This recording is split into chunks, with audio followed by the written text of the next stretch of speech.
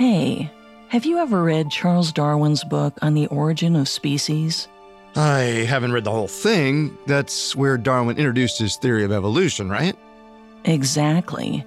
In the mid-1800s, Darwin showed how all life on Earth evolved thanks to natural selection.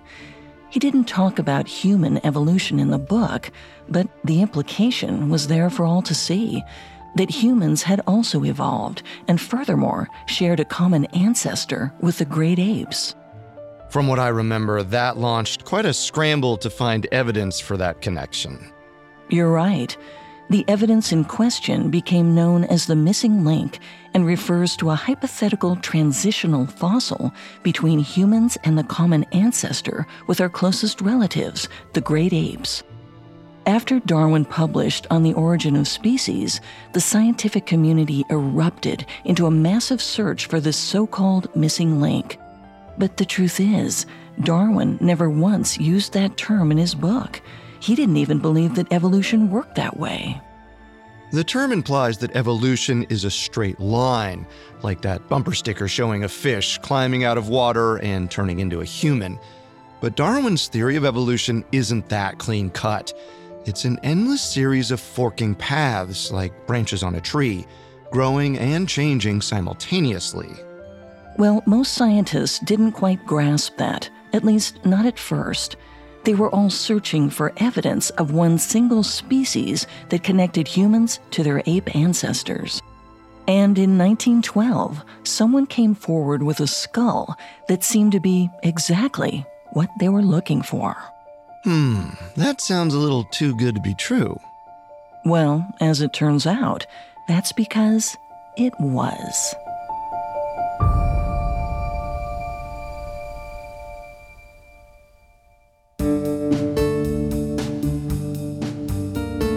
Welcome to Conspiracy Theories, a Spotify podcast. Every Wednesday, we dig into the complicated stories behind the world's most controversial events and search for the truth. I'm Carter Roy. And I'm Molly Brandenburg.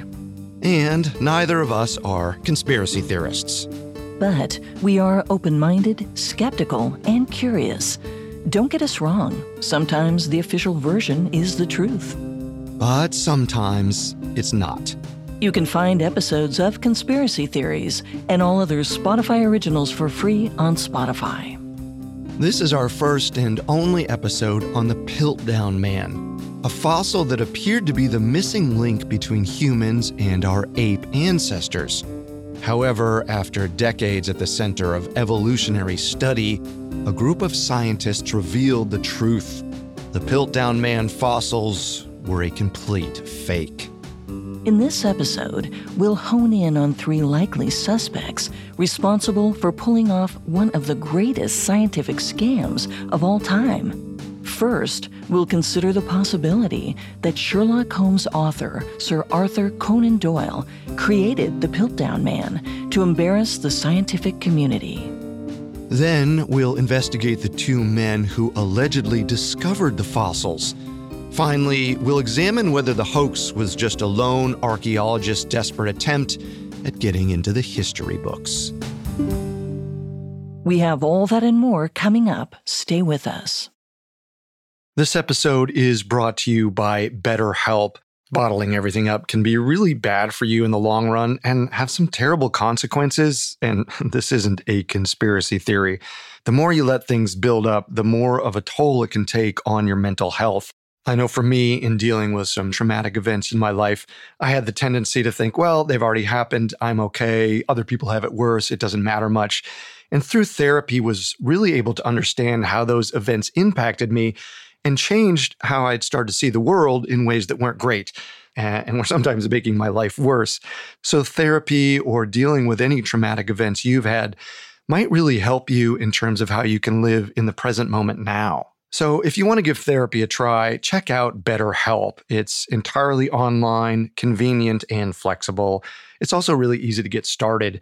Just fill out a brief questionnaire to get matched with a licensed therapist. Get it off your chest with BetterHelp. Visit betterhelp.com/conspiracy today to get 10% off your first month. That's BetterHelp, facebook.com/conspiracy. This episode is brought to you by Anytime Fitness. Forget dark alleys and cemeteries. For some, the gym is the scariest place of all, but it doesn't have to be. With a personalized plan and expert coaching, Anytime Fitness can help make the gym less frightening. Get more for your gym membership than machines. Get personalized support anytime, anywhere. Visit AnytimeFitness.com to try it for free today. Terms, conditions, and restrictions apply. See website for details. A lot can happen in 3 years, like a chatbot may be your new best friend. But what won't change? Needing health insurance. United Healthcare Tri-Term Medical Plans, underwritten by Golden Rule Insurance Company, offer flexible, budget-friendly coverage that lasts nearly 3 years in some states. Learn more at uh1.com.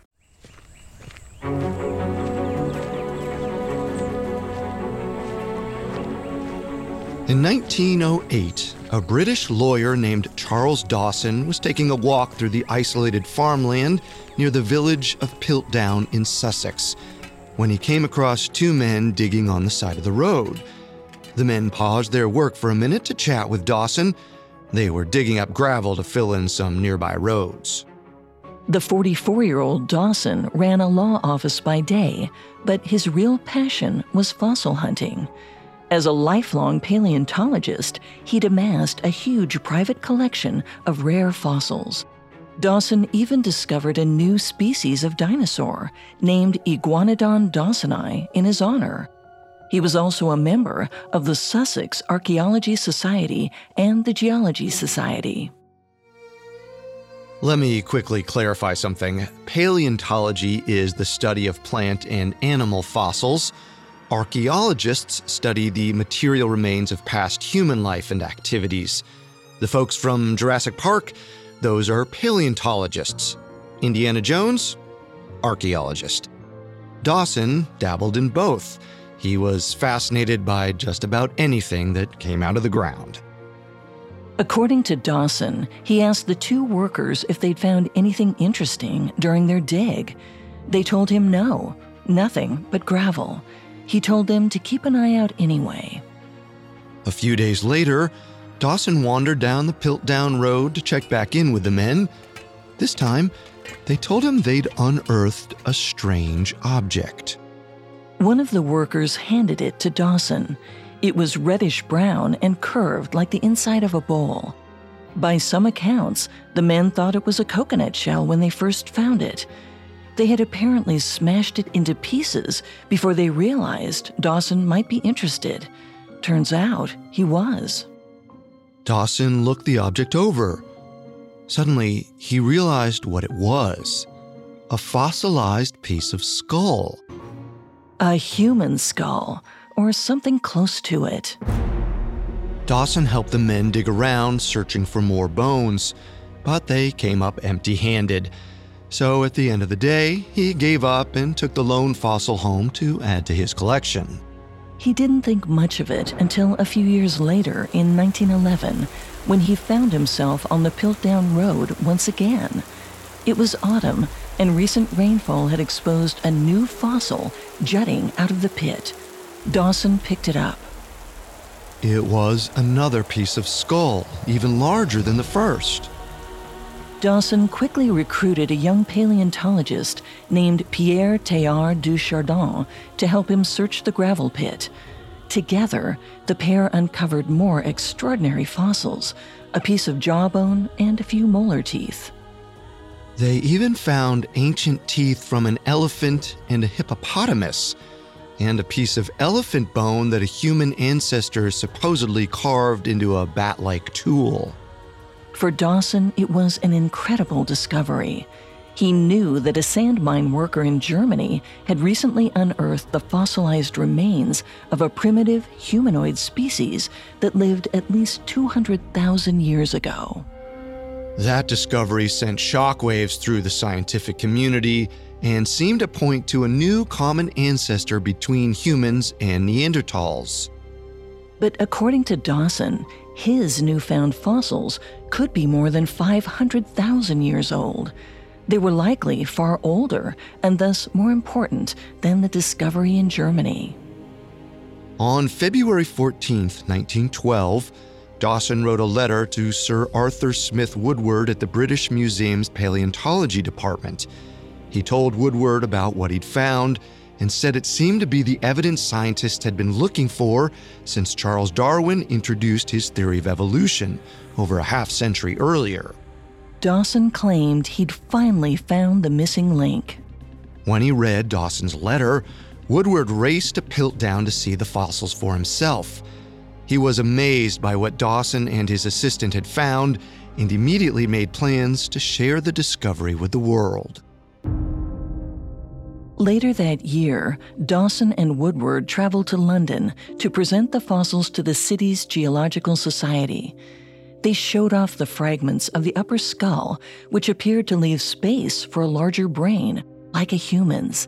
The jawbone, though, looked closer to an ape. London's Geological Society was stunned. The species was older and more ape-like than Neanderthals, who'd gone extinct around 40,000 years ago. It seemed Dawson had found the missing evolutionary link after all, and right around the corner in Sussex. Scottish anthropologist Arthur Keith praised Dawson's findings, writing, quote, "That we should discover such a race as Piltdown sooner or later has been an article of faith in the anthropologist's creed ever since Darwin's time." Dawson and Woodward named their newly uncovered species Anthropus dawsoni, after Dawson himself. But as newspapers around the world exploded with news about this incredible discovery, they started referring to it by slightly catchier nicknames. They called it the Dawn Man and the earliest Englishman, but the name that ultimately stuck was simply the Piltdown Man. Dawson continued to dig for fossils in and around the gravel pit. In 1915, he wrote to Woodward to let him know he'd found yet another Piltdown man's skull, just a few miles away in Sheffield Park. But Dawson didn't get the chance to present his new findings.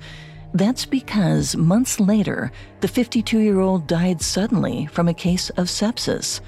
Nevertheless, it seemed he'd already solidified himself as one of the greatest British scientists in history. Dawson's discovery wasn't just a great moment for science, it was a great moment for his country, too. The Piltdown Man proved, once and for all, that England was the official birthplace of humanity. That was the legacy Charles Dawson left behind. But it was a legacy built entirely on lies.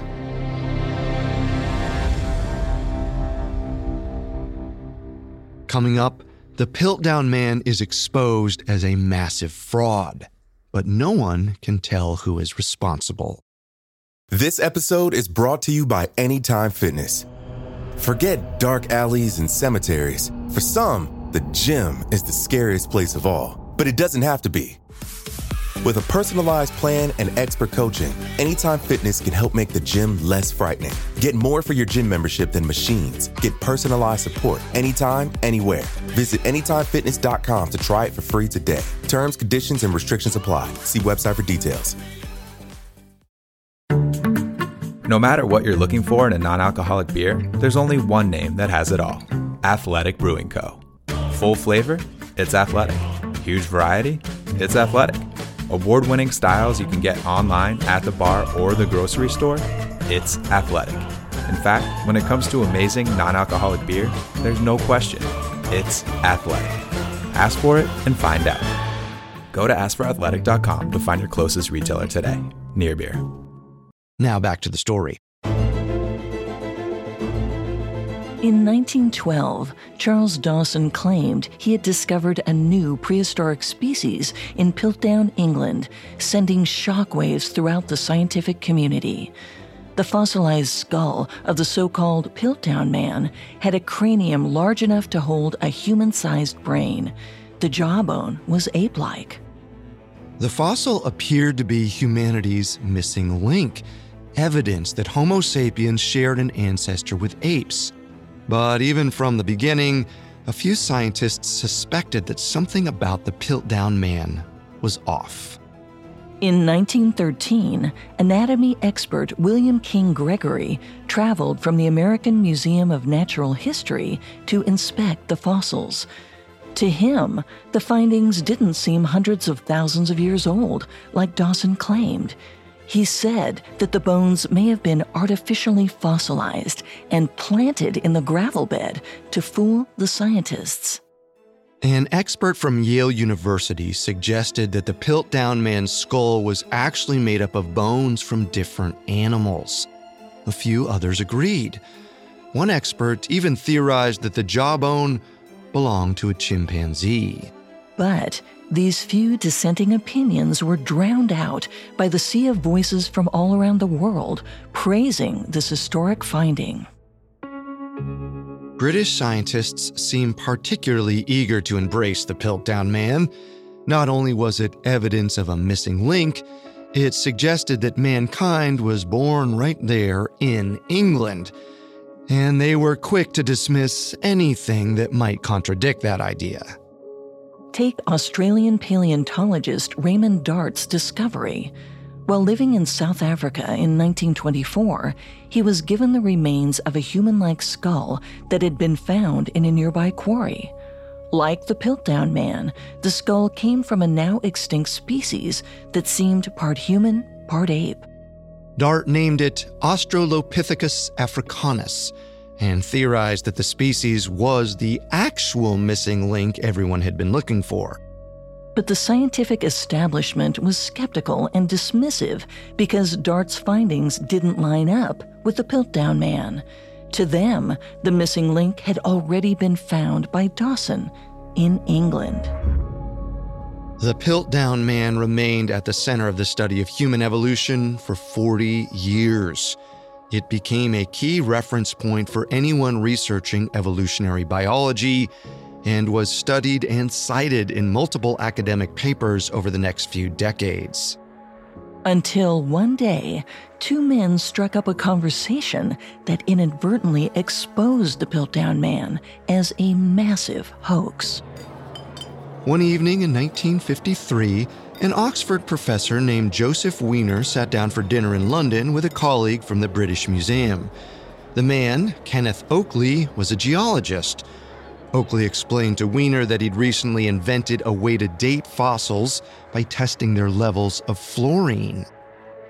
The experiment was supposed to be highly accurate, but it seemed like Oakley had a few more bugs left to work out. Because, according to him, he'd tested the Piltdown fossils back in the late 40s, and the results didn't make any sense. The fossils were supposed to be 500,000 years old, but his results implied they were around 50,000 years old, maybe even less.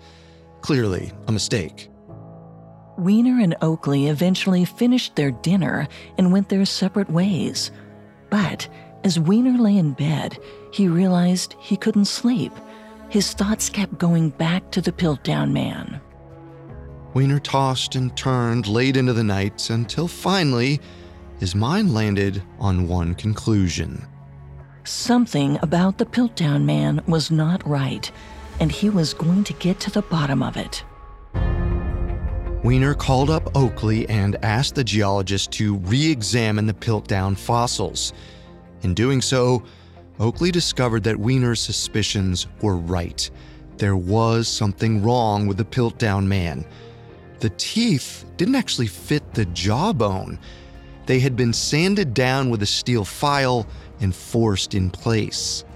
It didn't take Weiner and Oakley long to uncover the rest of the truth. Another round of Oakley's testing revealed that every single one of the so-called fossils was fake. Many had been treated with chemicals to look older than they were. The Piltdown man's jawbone was from an orangutan, and the teeth had been glued in place with dental putty. Some of the pieces weren't even fossils at all. They were old bones that someone had painted brown to look like fossils. Far worse, Oakley eventually discovered that the Piltdown bones weren't even 50,000 years old like he originally thought. They were only a few hundred. In 1955, Wiener published a book about their findings called The Piltdown Forgery. In it, he laid out the indisputable case against the Piltdown Man. He proved that it was a carefully constructed ruse that managed to fool nearly every one of the world's smartest thinkers for decades. The London Star newspaper dubbed it the biggest scientific hoax of the century. It was a shameful and embarrassing stain on the scientific community, especially after they had used the Piltdown Man to discredit real findings like Dart's Australopithecus fossils. As anthropologist Ernest A. Houghton wrote in The American Anthropologist, quote, "Already the press is flooded with accusations by anti-evolutionists that all of the other evidence of man's origin from an ape-like ancestry has been deliberately faked by unscrupulous scientists. The fact that the Piltdown fraud is possibly and even probably unique will be very difficult for the public to accept." The scientific world was left scrambling for answers. Even worse, no one knew who was responsible. Both Charles Dawson and Sir Arthur Smith Woodward had died by the time the truth emerged. They seemed like easy targets for people looking to place the blame. But Houghton wasn't so sure. He wrote, quote, "I reject the thought that Sir Arthur Smith Woodward could have had anything to do with the perpetration of this alleged fraud, nor would I have believed it of Dawson, whom I never knew." Since the Piltdown Man was discovered, experts had questioned its authenticity, but they were just suspicions and rumors. This was the first time someone had definitively shown that the findings were fake, and scientists worldwide were forced to finally accept the hoax for what it was. There was still one nagging question left, namely, who created the Piltdown Man and why? Decades passed with no clear answer. But in 1997, a historian at the American Museum of Natural History named Richard Milner came forward with a theory. According to Milner, the Piltdown Man may have been orchestrated by one of the greatest mystery writers of all time. Which brings us to conspiracy theory number 1. Sherlock Holmes' creator, Sir Arthur Conan Doyle, was responsible for the massive hoax. When Charles Dawson discovered the Piltdown Man, Conan Doyle lived less than 10 miles away. He played golf near the Piltdown gravel pit and had plenty of opportunities to plant the fake fossils for Dawson. In an interview with PBS, Milner explained that Conan Doyle was a former doctor and amateur fossil hunter. He would have had access to whatever he needed to build his phony skull. But why would a famous author want to play such a massive prank on Charles Dawson and the scientific community? Well, Conan Doyle may have created one of the most logical and rational characters in all of literature, but the author's own beliefs leaned more toward the supernatural. Conan Doyle was fascinated by the turn-of-the-century spiritualism movement. He attended seances with channelers and firmly believed in the existence of fairies and that his friend, Harry Houdini, was psychic.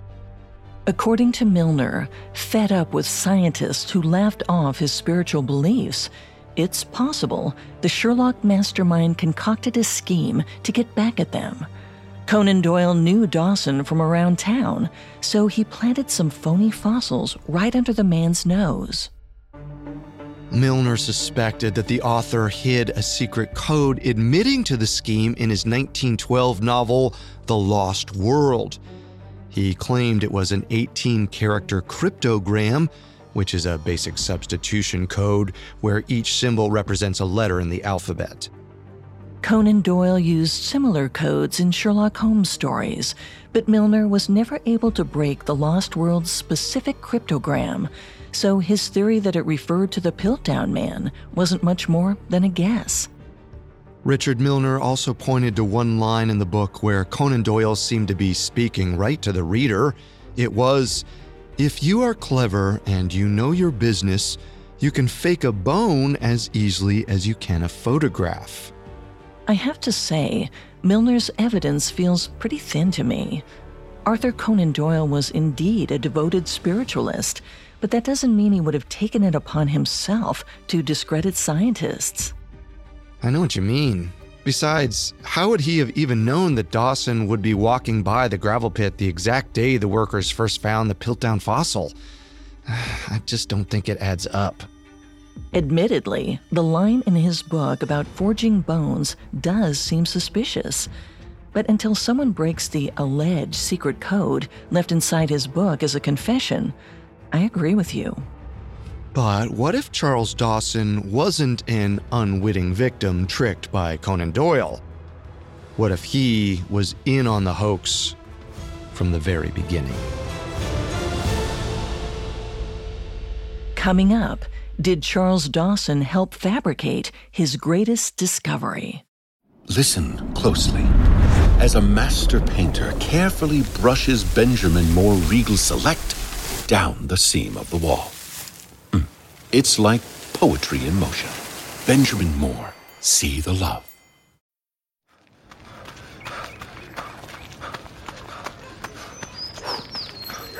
Going for your first ever run around the park. Literally running errands all over town. Running for the finish line and your personal best. If you run, you're a runner. Find the shoes and clothes to run your way at newbalance.com/running. New Balance. Run your way. Now, back to the story.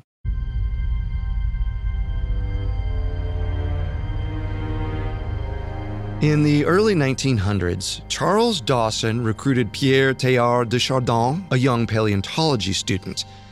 Teilhard helped Dawson dig for fossils near the English village of Piltdown. The pair found remnants of teeth and bones from elephants and hippos, along with some simple stone tools. But their most important find by far was a human cranium and ape-like jawbone that Dawson claimed was evidence of a brand new species. This ancient human ancestor became known as the Piltdown Man. It took 40 years before a team of British scientists uncovered the truth. The skull and jaw fossils came from different animals, not a single new species, and they weren't ancient either. The fossils were only a few hundred years old. Some of them weren't even fossils at all. They were bones treated with chemicals and painted brown to look like fossils. The Piltdown Man was a fake. But one thing remained a mystery. Was Charles Dawson in on the scam? That question leads us to conspiracy theory number 2. That Dawson and his young assistant Teilhard worked together to execute the carefully constructed fraud. In a 1980 issue of the American Museum of Natural History's magazine, paleontologist Stephen Jay Gould claimed that the Piltdown Man hoax may have been too big for one man to carry out alone. Gould believed that Teilhard helped Dawson pull off the lie. So, who exactly was Teilhard? And did he have any motives for joining in on the supposed hoax? By the time he died in 1955, Pierre Teilhard du Chardin had cemented himself as a philosopher and one of France's brilliant minds. Both an ordained Jesuit priest and a scientist, he was known for blending Christian teachings and philosophy with science. Towards the end of his life, Teilhard argued that evolution was an inherently spiritual concept, a way to bring humanity closer to God. He claimed humans are constantly improving and refining from generation to generation, building towards a perfectly evolved form he called the Omega Point, which would supposedly invite the second coming of Jesus. His radical theories made him enemies in both the scientific community and the Catholic Church, though neither side could question his devotion to science or spirituality. But back when he started working with Charles Dawson on the Piltdown Man, Teilhard was just a 31-year-old paleontology student, still trying to find his place in life.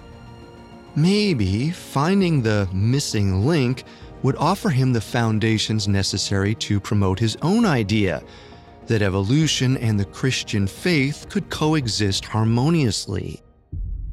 But it had been half a century since Darwin's On the Origin of Species sparked the idea of a so-called missing link, and that link still hadn't been found. So maybe the young paleontologist was compelled to help create the evidence himself. Dr. Gould said that two pieces of circumstantial evidence pointed at Teilhard. The first came from Teilhard himself. In the last years of his life, Teilhard wrote a series of letters to Kenneth Oakley, one of the scientists who uncovered the fraud. In these letters, Teilhard allegedly made some telling mistakes when recounting the Piltdown Man dig. He confused important dates, mixing up the years about when he worked with Dawson and when the pair found the supposed fossils. Dr. Gould didn't know if Teilhard was purposefully changing details to throw Oakley off the trail, or Teilhard simply couldn't keep his lies straight after so many decades had gone by. Either way, Dr. Gould found it extremely suspicious that Teilhard would mix up so many key facts from an event that defined so much of his early life. Gould's second piece of evidence was the elephant and hippopotamus fossils that Dawson and Teilhard claimed to find alongside the Piltdown Man. After the hoax was revealed, scientists discovered that the remains actually came from the Mediterranean Sea and northern Africa. As it turned out, Teilhard had spent time digging for fossils in both Malta and Tunisia, just a few years before the Piltdown discovery. He could have easily planted the evidence in the gravel pit. The case against Teilhard is more compelling than Sir Arthur Conan Doyle, but it's still circumstantial. Teilhard was an old man by the time he was writing to Oakley. It seems reasonable that he confused some specific dates from a paleontology dig that took place decades earlier. I don't think that's exactly proof that he was lying to cover his back. If that were the only evidence, I would agree with you, but how do you explain the elephant and hippo fossils? Remember, this was the early 1900s. Traveling between England and northern Africa wasn't the quick and easy trip it might be today. How many other people in Piltdown had also visited Malta and Tunisia? If he didn't bring the elephant and hippo fossils to England, how else did they wind up in the gravel pit? I think it's possible. I don't know. Teilhard was a deeply religious man. His scientific career was tied to his spiritual practice. He just doesn't strike me as someone who would cut corners and invent the evidence he needed for his own research. I think he was young, naive, and got tricked by someone he trusted, like his boss, Charles Dawson. Well, that leads us to our third and final conspiracy theory, that Dawson managed to pull off the entire Piltdown hoax on his own and died before the truth could ever be revealed. In the 2010s, an anthropologist named Isabelle de Groot and a team of over a dozen other scientists hatched a plan. They were going to finally solve the mystery of the Piltdown Man after more than a century. There had been a huge amount of scientific advancements since Joseph Wiener and Kenneth Oakley first exposed the fraud back in the 1950s. De Groot and her team put the Piltdown fossils through a series of cutting-edge tests, from X-rays to CT scans to DNA analysis, to examine the fossils like never before. In 2016, the group of scientists published a paper in the Royal Society Open Science Journal claiming that they'd found the likely mastermind behind the Piltdown hoax. First, DNA tests proved the Piltdown jawbone and one molar tooth originally came from an orangutan.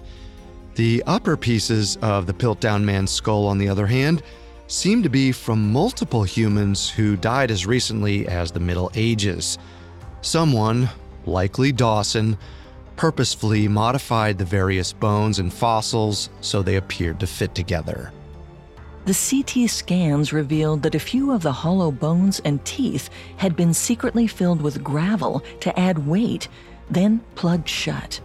Someone who was used to handling fossils, like Dawson, would have known that the fakes needed to feel heavy if they were going to seem like legitimate fossils. And when they studied this gravel, it seemed to come from the same pit where Dawson supposedly made his discovery. Ultimately, all the evidence that de Groot and her fellow researchers had uncovered seemed to point toward one man. In their paper, they wrote, "The consistency in the MO observed in the specimens are indicative of a single forger. This was most likely Charles Dawson." Dawson was known to have an extensive fossil collection, so he would have had access to everything he needed to pull off his con. And once he started, he couldn't stop. After Dawson presented the Piltdown Man to London's Geological Society in 1912, the scientists began to excitedly speculate about other fossils they'd like to find. The men launched into a heated discussion over what the Piltdown Man's canine tooth might look like. De Groot told the BBC that Charles Dawson sat and listened to the conversation intently before heading back to Piltdown. A few months later, Dawson returned to the Geological Society with a fossilized tooth. It looked exactly like the scientists thought it would, because it was tailor-made to their specifications. If you think about it, every thread of the Piltdown hoax leads back to Dawson. He discovered the first fossil and was always there when a new one was found. No one ever uncovered a piece of the Piltdown Man without Charles Dawson, and once he died in 1916, the fraud seemed to end. According to de Groot's team, Dawson had started forging fossils and fake archaeological discoveries long before the Piltdown Man. In 1891, Dawson supposedly discovered the fossil of a new species of mammal. Just like with the Piltdown Man, no other evidence of the species was ever found by anyone other than Dawson himself. It was likely the beginning of his fossil forging career. And there were more examples, lots of them. An iron statue Dawson discovered that supposedly dated back to the Roman Empire? Fake. The ancient tiles he found that were supposedly stamped with the name of Roman Emperor Honorius? Also fake. The more de Groot's team looked into Dawson's career as an archaeologist and paleontologist, the more it began to crumble. According to online media outlet The Conversation, there are at least 38 different forgeries that Dawson successfully passed off as real before the Piltdown Man. But none of these fake discoveries had turned Dawson into the star he hoped to be. In a letter from the early 1900s, Dawson wrote that he was holding out hope for the one big discovery that would make his career, but he just couldn't find it. A few months later, his younger brother was knighted by the British monarchy, likely causing Dawson to feel even more inadequate. According to de Groot and her researchers, this probably pushed him to create a hoax so incredible the scientific community would have no choice but to respect him. And the missing link between humans and apes fits that bill in terms of importance. Just like that, the Piltdown Man was born. And it worked. The Piltdown Man cemented Dawson's place in the history of science. For better or for worse. Looking at all the evidence and theories, I think that Dawson was the man behind the Piltdown hoax. By the early 1900s, he was in his 40s, trying and failing to be anything more than an amateur paleontologist. He may not have known just how widely his con would spread, but once it did, he had no choice but to stick to his story. I have to agree with you. Of all the suspects, Charles Dawson is the most likely. He had the motive, the means, and the opportunity. But since Dawson died in 1916 without leaving behind a confession or any hard evidence, there will always be a shred of doubt about whether he did it, and if he did, whether he worked alongside any partners in crime. Regardless, the Piltdown man's repercussions can't be placed on any one person. Someone created the hoax, but preeminent scientists around the world ignored the evidence and accepted it as the truth. Ernest A. Houghton was right when he wrote in The American Anthropologist that the hoax eroded the public's trust in the scientific community as a whole. Well, that's one way to look at it. But I think Houghton is wrong. Science may have failed to spot the Piltdown man fraud at first, but science is also the reason we know about the hoax at all. You're right. Evolution isn't a straight line with one single missing link, and neither is scientific progress. It can make wrong turns and be led astray, but ultimately, over time, it will lead us to the truth. That's the legacy of the Piltdown man.